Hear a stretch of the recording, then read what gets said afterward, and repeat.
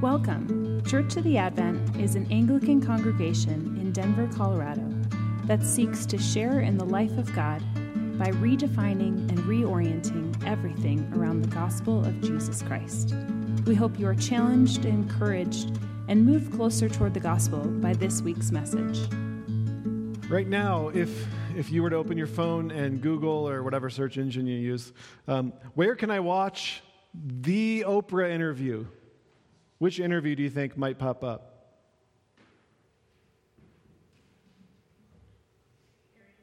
Harry and Meghan. Thank you, Liz. Yeah, that's how Google will interpret your question. Where can I watch the Oprah interview? Of all the interviews she's ever done, Harry and Meghan. Disney princesses have progressed from helpless damsels in distress to brave and strong. But princesses, they remain, born to rule. It's not just children, it's also adults. So Netflix is The Crown. How many of you have watched The Crown? Many of you, most of you. It's must-see TV, right? Though we are a nation that is born out of rebellion from a king, there's an irony in that we remain enamored with royalty. Monarchy has proven a very resilient idea. I mean, in imagination and in fact. It's been the primary form of government historically. And today, depending on how you count, 43 nations still have queens and kings.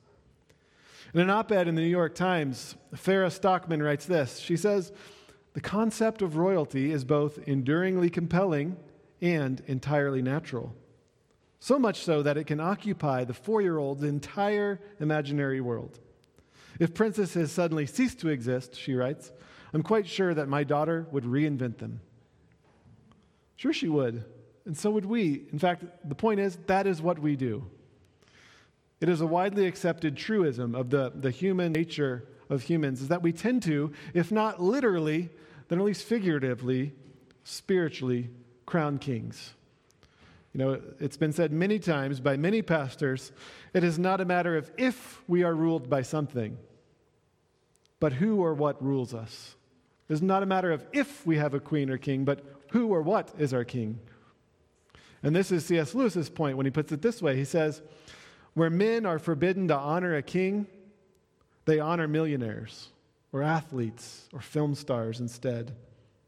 Or we could extend the list. For spiritual nature, like bodily nature, he says, will be served. Deny it food and it will gobble poison, referring to those rare instances when someone is just so starving for food that they will literally eat poison. He says, spiritual nature will be served. Deny it food and it will gobble poison. Well, the message of Palm Sunday at its simplest form is this: Jesus is King. Jesus is King. And that's what the palms and the songs and the cloaks and the donkey, that's what it means. So that's the main point. To use Lewis's analogy, Jesus' kingship is true food. It's true food for your soul. But starved of true food, you'll turn to gobbling poisons.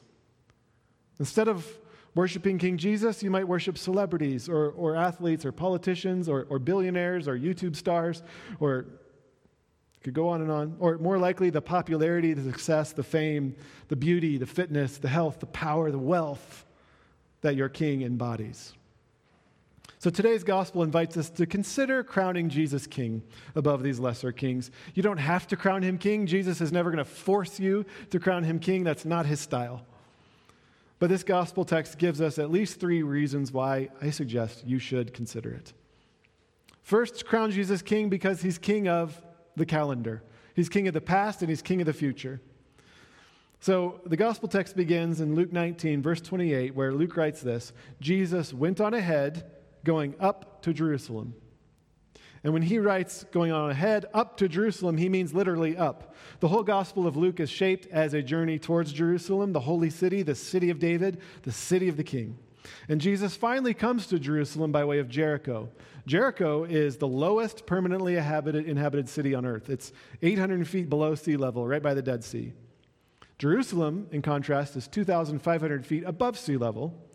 So Jesus' 3,250-foot hike 18 miles from Jericho to the heights of Jerusalem actually signals a story that is climbing to its dizzying heights. It's about to climax. And Luke is about to dedicate now 1/3 of the words of his entire gospel written before Microsoft Word, space is a premium on a scroll. He spends the last third of his scroll on the final week of Jesus' life. 1 week out of like 1,700. That's a way of just like highlighting, bright yellow highlighter. But before Jesus enters, and before he joins the throngs of visitors that are funneling into Jerusalem for Passover week, he orchestrates some very odd events that both reveal him to be the king, as we've said, but also signal the nature of his kingship, what kind of king he is. And the first odd revelation of his kingship comes as Jesus predicts the future. And he pauses at the Mount of Olives, a very significant detail. Jesus sends 2 of his disciples ahead, and he says, if the owner objects to you taking this donkey, say these words, and he'll let it. And that's exactly what happens. The disciples go ahead and find everything just as Jesus said they would. Jesus is king. He has mastery over the past and the future. Listen, this detail, the Mount of Olives. Think about the Mount of Olives if you're studied in the Old Testament. The Mount of Olives is the place where God's presence left the temple, the prophet Ezekiel says. And it hovers over the temple, and it goes to the east, over the Mount of Olives, and departs. And this is the most painful, grievous thing in Israel's history in their past, 500 years prior to Jesus' coming.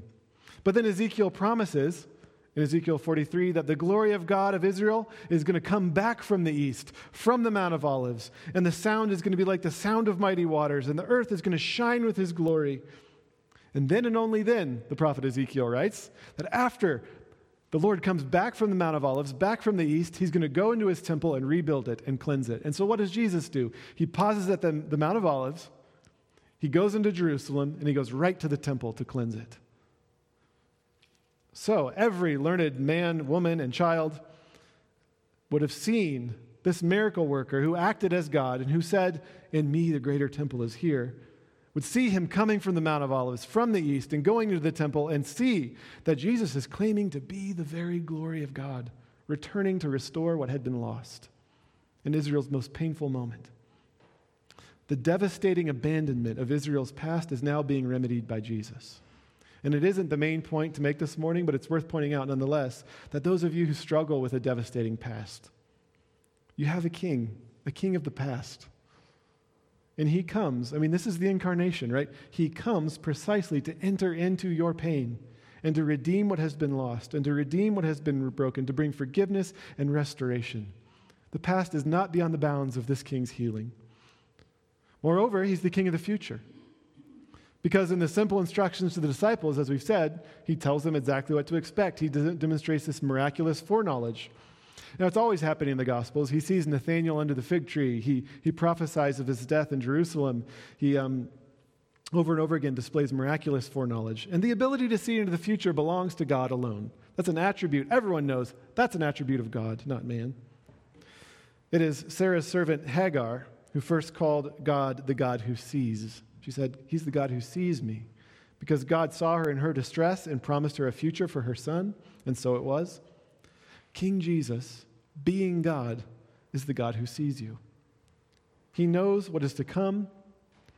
It's not beyond the bounds of his providence, his foreknowledge. How it works with our free will, I do not know, but I know that every joy and every sorrow that has come or will come, it is accounted for in his wisdom. And this means that your life is not like a tree that falls in the forest and no one sees it. It is not lost. Even hundreds of years from now, should the earth endure, your life is remembered and seen by God. All that has happened and all that will happen is seen, and he knows how to redeem it. He can promise you a happy ending to your story because he knows without a doubt how the story ends. Our bishop was here. I don't remember which sermon. He says it often. I've seen him say it. But COVID did not catch God by surprise, and God was not pacing around up in heaven just, oh my goodness, what are we going to do now? The whole thing is just, oh, no. And again, the devastating violence in Ukraine, the atrocity, it can't unwrite the final chapter of the story because it's seen and known and written by God. Every tear will be accounted for. Violence and death will be undone. Every sad thing will come untrue. Jesus never once said something that didn't come to pass, not once. Every time he predicted the future verified his seeing. He's the God who sees. So crown him king because he's king of the past, he's king of the future. He can redeem your past. He sees and knows how to lead you into a glorious future. Only King Jesus. Second, crown him king because he's the king on a colt. Despite our enamoration with kings and queens, we also have a certain fear of them, don't we? I mean, the world is tending towards democracy, if you look at history. But we have a fear of kings. Why? Because often kings become tyrants, don't they? I mean, we need look no further than Putin right now. It is a spiritual truism that power tends to corrupt. Power tends to corrupt. This is plainly seen on the world political stage. It's obvious. It is also seen within the church. And too many of you, I know, from knowing your stories, have experienced that, the emotional and spiritual and practical pain that comes when church leaders, who I think begin with good intentions for the most part. I mean, if you listen to the Mars Hill podcast, Driscoll himself, I think, began with good intentions, but end up being twisted by just the spiritual weight, or they get twisted into spiritual and emotional knots by the weight of power, that their shoulders are just too fragile to handle. Now, ancient art testifies to the tyranny of the world's kings. Sculpted slabs from Babylon and the tombs and murals of Egypt and Persia and Roman columns, and all these depict worldly kings perched high upon war horses or upon chariots, lording over the conquered, bowed, or dead bodies of their foes. And that's a picture of worldly kingship. Here's Jesus, the king on a colt. The colt has a double meaning. First, most obviously, it's a fulfillment of prophecy from Zechariah 9, where the prophet writes, "Rejoice greatly, Zion, shout aloud, Jerusalem. Behold, your king is coming to you, righteous and having salvation, humble and mounted on a donkey," a colt, the foal of a donkey. So here again is the basic meaning of Palm Sunday. Jesus is king. I hope I don't owe Kanye royalties every time I say that. What's his name? It doesn't matter. Anyways, recognize now that Jesus was purposely orchestrating the events that led to his death. He was in charge of this, right? So he was going not as a victim, but as a volunteer, out of love for God and love for you. But he's triumphant upon a donkey. Imagine Pilate looking out from his mighty fortress, seeing this little king come on this little animal. What a ridiculous spectacle. Some king, he had to think. And in the eyes of the powerful kings of the world, this is a joke. But this is a fitting image for the kingdom of God. I mean, just imagine it. This humble donkey, not a war horse, not a chariot, Jesus humbly on this stubborn little animal. Jesus' kingdom is a kingdom of humility. And the reason why kings become tyrants, it's not because they're kings. It's not necessary that kings become tyrants. It's because most kings begin to taste power, and then they crown power king, and they just can't get enough. And they need more and more and more, and they become enslaved to the power that they desire. But Jesus is victorious not through force, but through humility. He doesn't worship and adore and serve power. So for those of you who maybe have never understood my obsession with Lord of the Rings, this is the very heart of it right here. It really is. Tolkien's hobbits, they're not large, they're not strong, they're not adventurous. Frodo's unique strength is his long-suffering ability to resist the ring's invitation to power. Evil, says Peter Kreeft, is always defeated by the free, loving renunciation of power. It can be defeated in Middle-earth, just as it was on Calvary, by martyrdom. Evil is limited to power, it cannot use weakness. It is limited to pride, it cannot use humility, because evil is actually a parasite. It's not a thing in and of itself, it leaches to something, but it can't even leach itself to humility. It has no power. And this is Gandalf's point as he advises the humble road to victory to the council. He says, our enemy, referring to Sauron, is very wise, and he weighs all things to a nicety in the scales of his malice. But the only measure that Sauron knows is desire for power. And so he judges all other hearts. Into Sauron's heart, the thought will not enter that any will refuse power, that having the ring of power, they may seek to destroy it. It's just incomprehensible that someone would do such a thing. So he doesn't defend the one place it can be destroyed. He's looking elsewhere to the armies. It's all about getting strong and power and massing these huge armies. But the humble hobbits just march right in. The devil could not have imagined the cross. and that he couldn't have imagined that the cross was actually his demise. Because evil is a formidable foe. It is, but it has an Achilles heel in this: it cannot conquer weakness. So the king on a colt did not come to defeat Rome with a swing of the sword, as we heard read. Put your sword away. He heals the ear. No. He came to defeat sin with his suffering and death. He's the anti-tyrant, the only king who humbled himself, choosing his own death so that you might have life. What other king has died for you, for your good? King Jesus rides a colt to victory. He comes to serve, not to be served. He bows to wash his disciples' feet, which we will do this Thursday.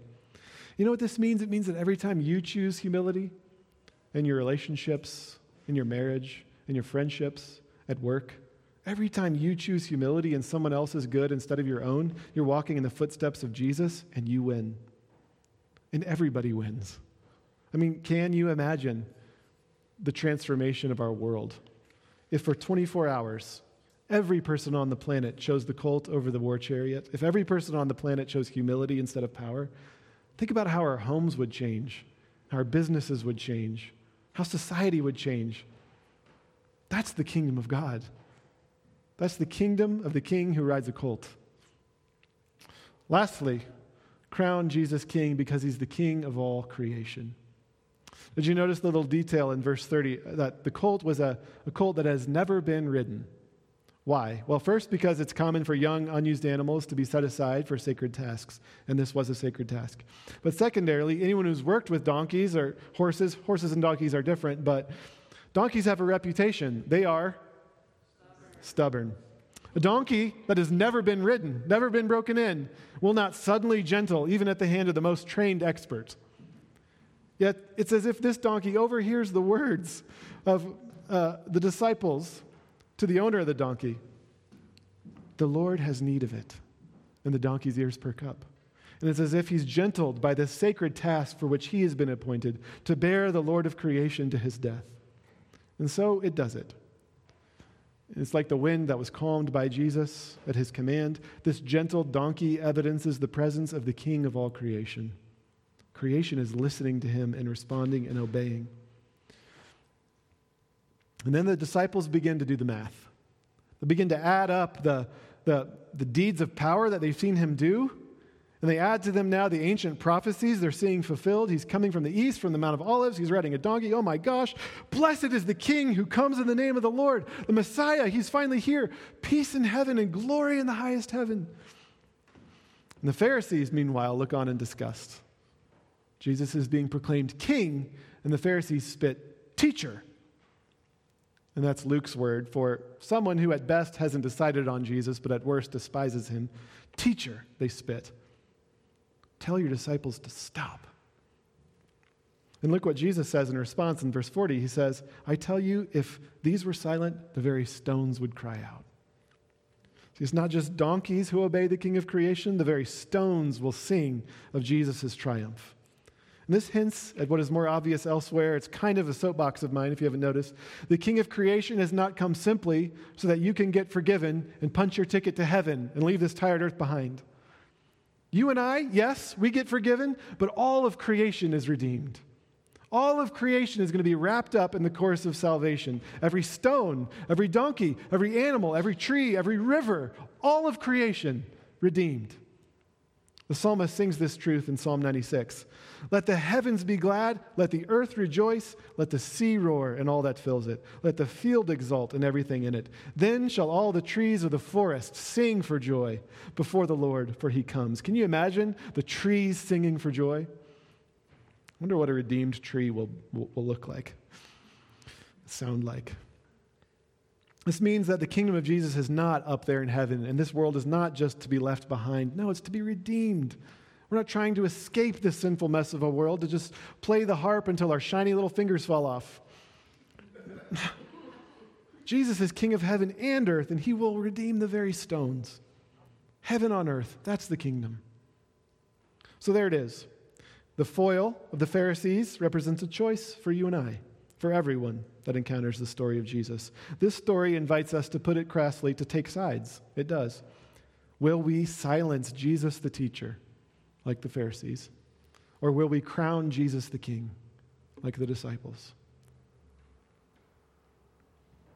And really, each time we encounter him in his word, that's the choice we make. It's an ongoing choice. We come across a hard teaching of his, teacher, be quiet. Or, you're the king. So for the first time or for the 1,000th time, I encourage you this morning to crown Jesus king. He won't force you to, but here's why I think you should consider it. Well, first of all, because he is. And because, remember, Lewis said, spiritual nature will be served. You will crown a king of your life.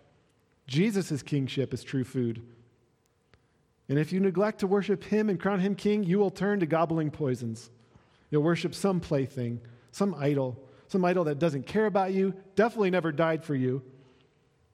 And you become addicted to things like power and wealth and status and fame and popularity and grades and sports and whatever it is.